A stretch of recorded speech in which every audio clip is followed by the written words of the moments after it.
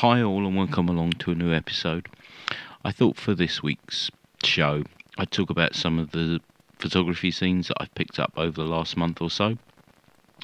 First up is from one of my favourite producers of zines, and that's Cafe Royal Books. If you don't know Cafe Royal Books, they're a small independent publisher of photo books and they're run by Craig Atkinson. I've been collecting books from them for, I don't know, it must be about 4 years, I think 2017, and I've got roughly 40 books from them. Most of the books concentrate on documenting British social history up to I think around about the early 90s, and some well-known photographers have actually had their work published by Cafe Royal Books, people like Martin Parr, David Hearn, Tishma, and one of my favourites, Shirley Baker. Most of the books that they produce are black and white, but they do occasionally do the odd colour one. So the two that I've recently picked up from them are both music related, and the first one's called Factory Records 1979 to 1980 by Daniel Meadows. Now, Meadows is a British documentary photographer, and I think probably around that time he was just starting out. From what I can gather, he was working up in Manchester as a program researcher, and his colleague was Tony Wilson, who at the time was setting up Factory Records. And Meadows went along to one of the factory nights and shot some pictures which featured the Buzzcocks. And Wilson saw the pictures and liked what he saw, so he invited him along to some other gigs and also some recording sessions of his bands. And the bands that he had at the time were people like the Duretti Column, A Certain Ratio, and Joy Division. Although there are some images of the former bands and some of their members, most images concentrate on members of Joy Division and in particular Ian Curtis.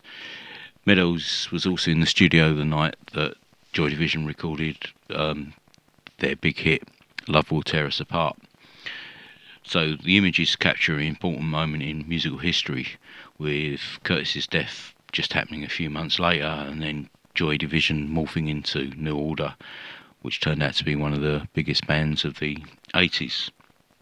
And so from a historical aspect, it's quite an interesting book, but also you get to see some of that early sort of post-punk bands at gigs and also recording in the studio. So that's quite a nice one to have picked up. The second book is from another band who sadly lost a member of their band quite early on, and that's the Manic Street Preachers.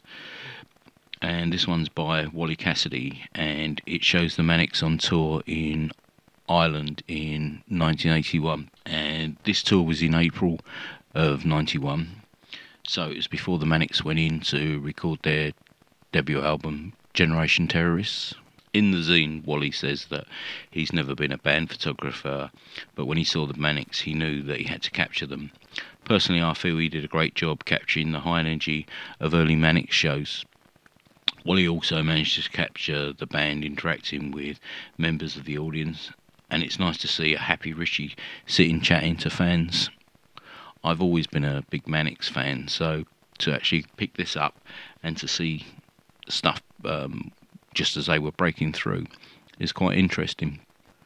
As far as I'm aware, both these books are still available at Cafe Royal Books, and they work at £6.50 each, so it's not too bad for, a zine.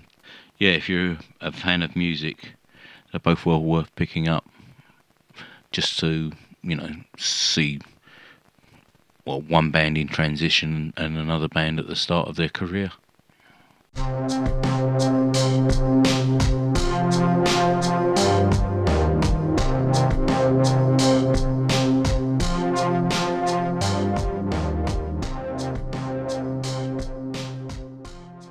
Okay, next up is a zine from Julie Cummings. Now, Julie is based in Highland, Perthshire, and I first came across her work on the Street Levels Photoworks YouTube channel. She was being interviewed about her first zine, Abstract Cities, and her book called From Home, documenting the social history of Blair Atoll. I went to her website hoping to buy the Abstract City zine, but unfortunately it was sold out. But a new zine, and you're going to have to forgive me for the pronunciation of this, but it's Scary Magookish, which is Gaelic, and I think it translates to Place of My Heritage, and the subtitle of it is Blair Atoll and Beyond on Film. The main reason I was attracted to this scene is because Blair Atoll and the surrounding area was the first place that I ever did a multi-day backpack in Scotland. I kind of knew the area a little bit after spending 5 days walking in and around there, and I decided to purchase this instead.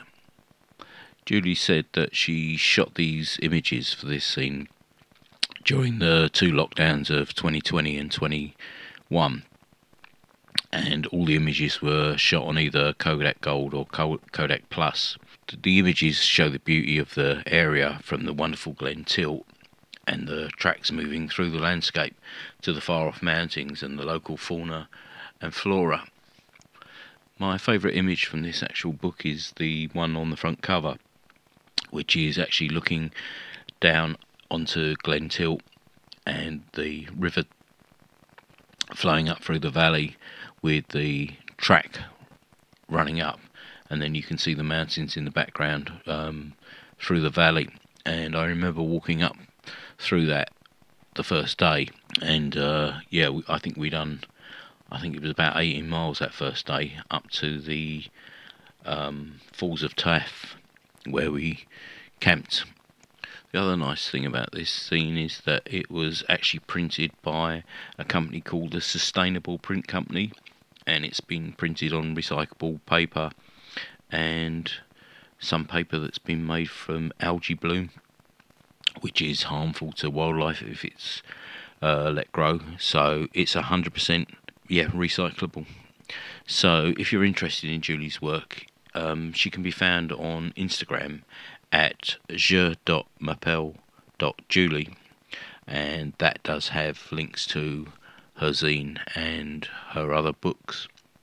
I will put links in the show notes for all the zines that I talk about today.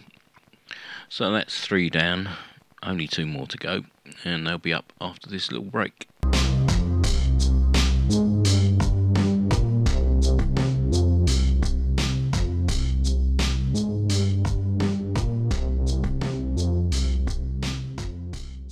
Welcome back. Last but not least are a couple of zines from Ian Wallace. Now, you might know Ian from a Sunny 16 Presents podcast probably a few months ago, where he was on talking about his book On a Hill Road, where he documented stereo 3D photography that his great-great-uncle had taken back in the early part of the 20th century. So the first scene from Ian is called Passing Through Paddington, which documents his daily commute to and from Paddington Station in West London.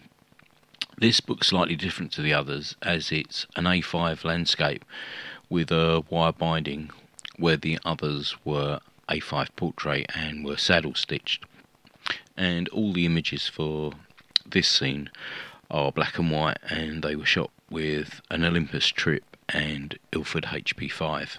Now, Ian has managed to capture the life of a railway station, be it the manic hurly-burly of the commuters rushing up the stairs to offices, or those serene few moments when they're just standing around waiting for their trains to be announced. A couple of my favourite images from these are all the commuters tightly packed trying to get up the stairs, and then there's this one lone commuter going against the tide trying to actually come down. The other one is of a lone commuter at the end of the platform, probably waiting for the evening train to arrive and to grab his favourite seat for the journey home. Ian has also managed to capture the grandeur of the station with images of Brunel's vaulted glass roof held aloft by the wrought iron arches, which apparently were inspired by Paxton's Crystal Palace. The second offering from Ian is called Hallozine. Again, an A5 landscape, but this time saddle stitched. As you can guess from the title, this is a zine about Halloween. Now, from my knowledge of Halloween, normally it's just kids coming out on the 31st of October, knocking on your door and trying to get some sweets. But it seems as though in Ian's part of the world, the neighbours go for something slightly different, which I have to admit I've not seen in the UK. And that is Halloween installations in their houses and gardens. And some of these are quite elaborate, like the image of a cemetery with gravestones, skeletons and black cats, or the one of Shelob wrapping up Frodo. One of the more scary ones is the young girl from the movie The Ring. All in all, this scene is a great collection of images celebrating Halloween. You can find Ian on Instagram at Ian_on-a-hill-road, and he also has links to his Etsy store where his book and also the aforementioned zines can be picked up.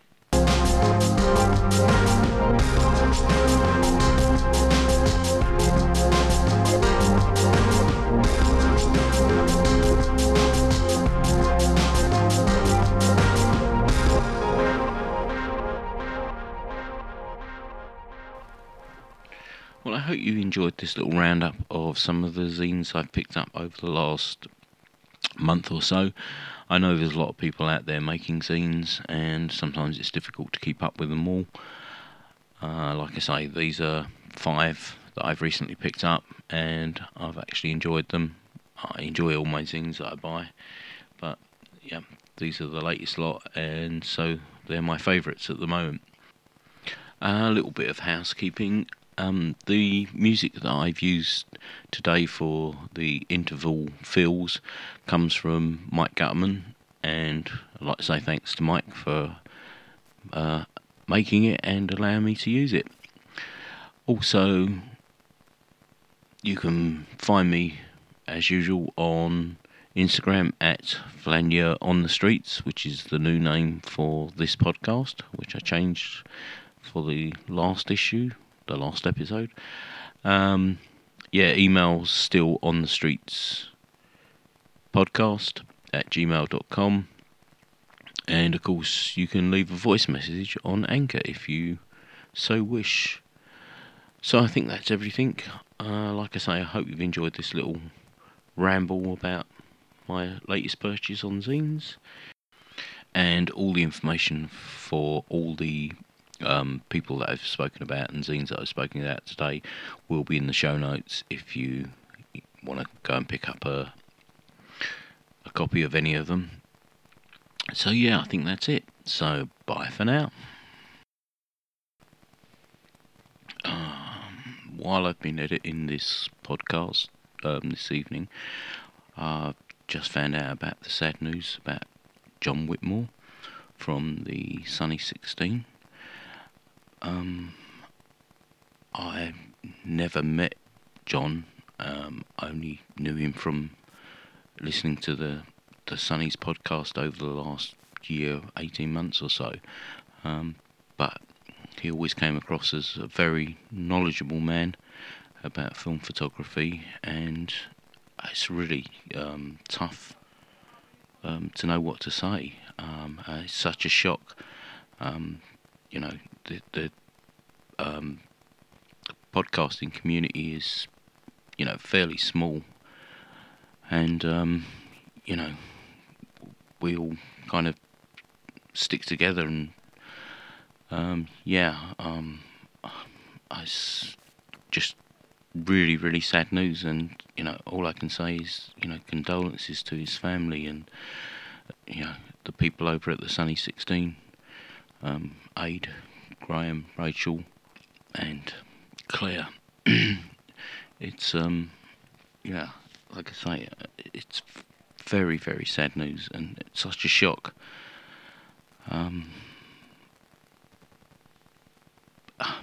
Yeah, I'm lost for words, really. I am. Yeah, like I say, it's very, very sad to hear this.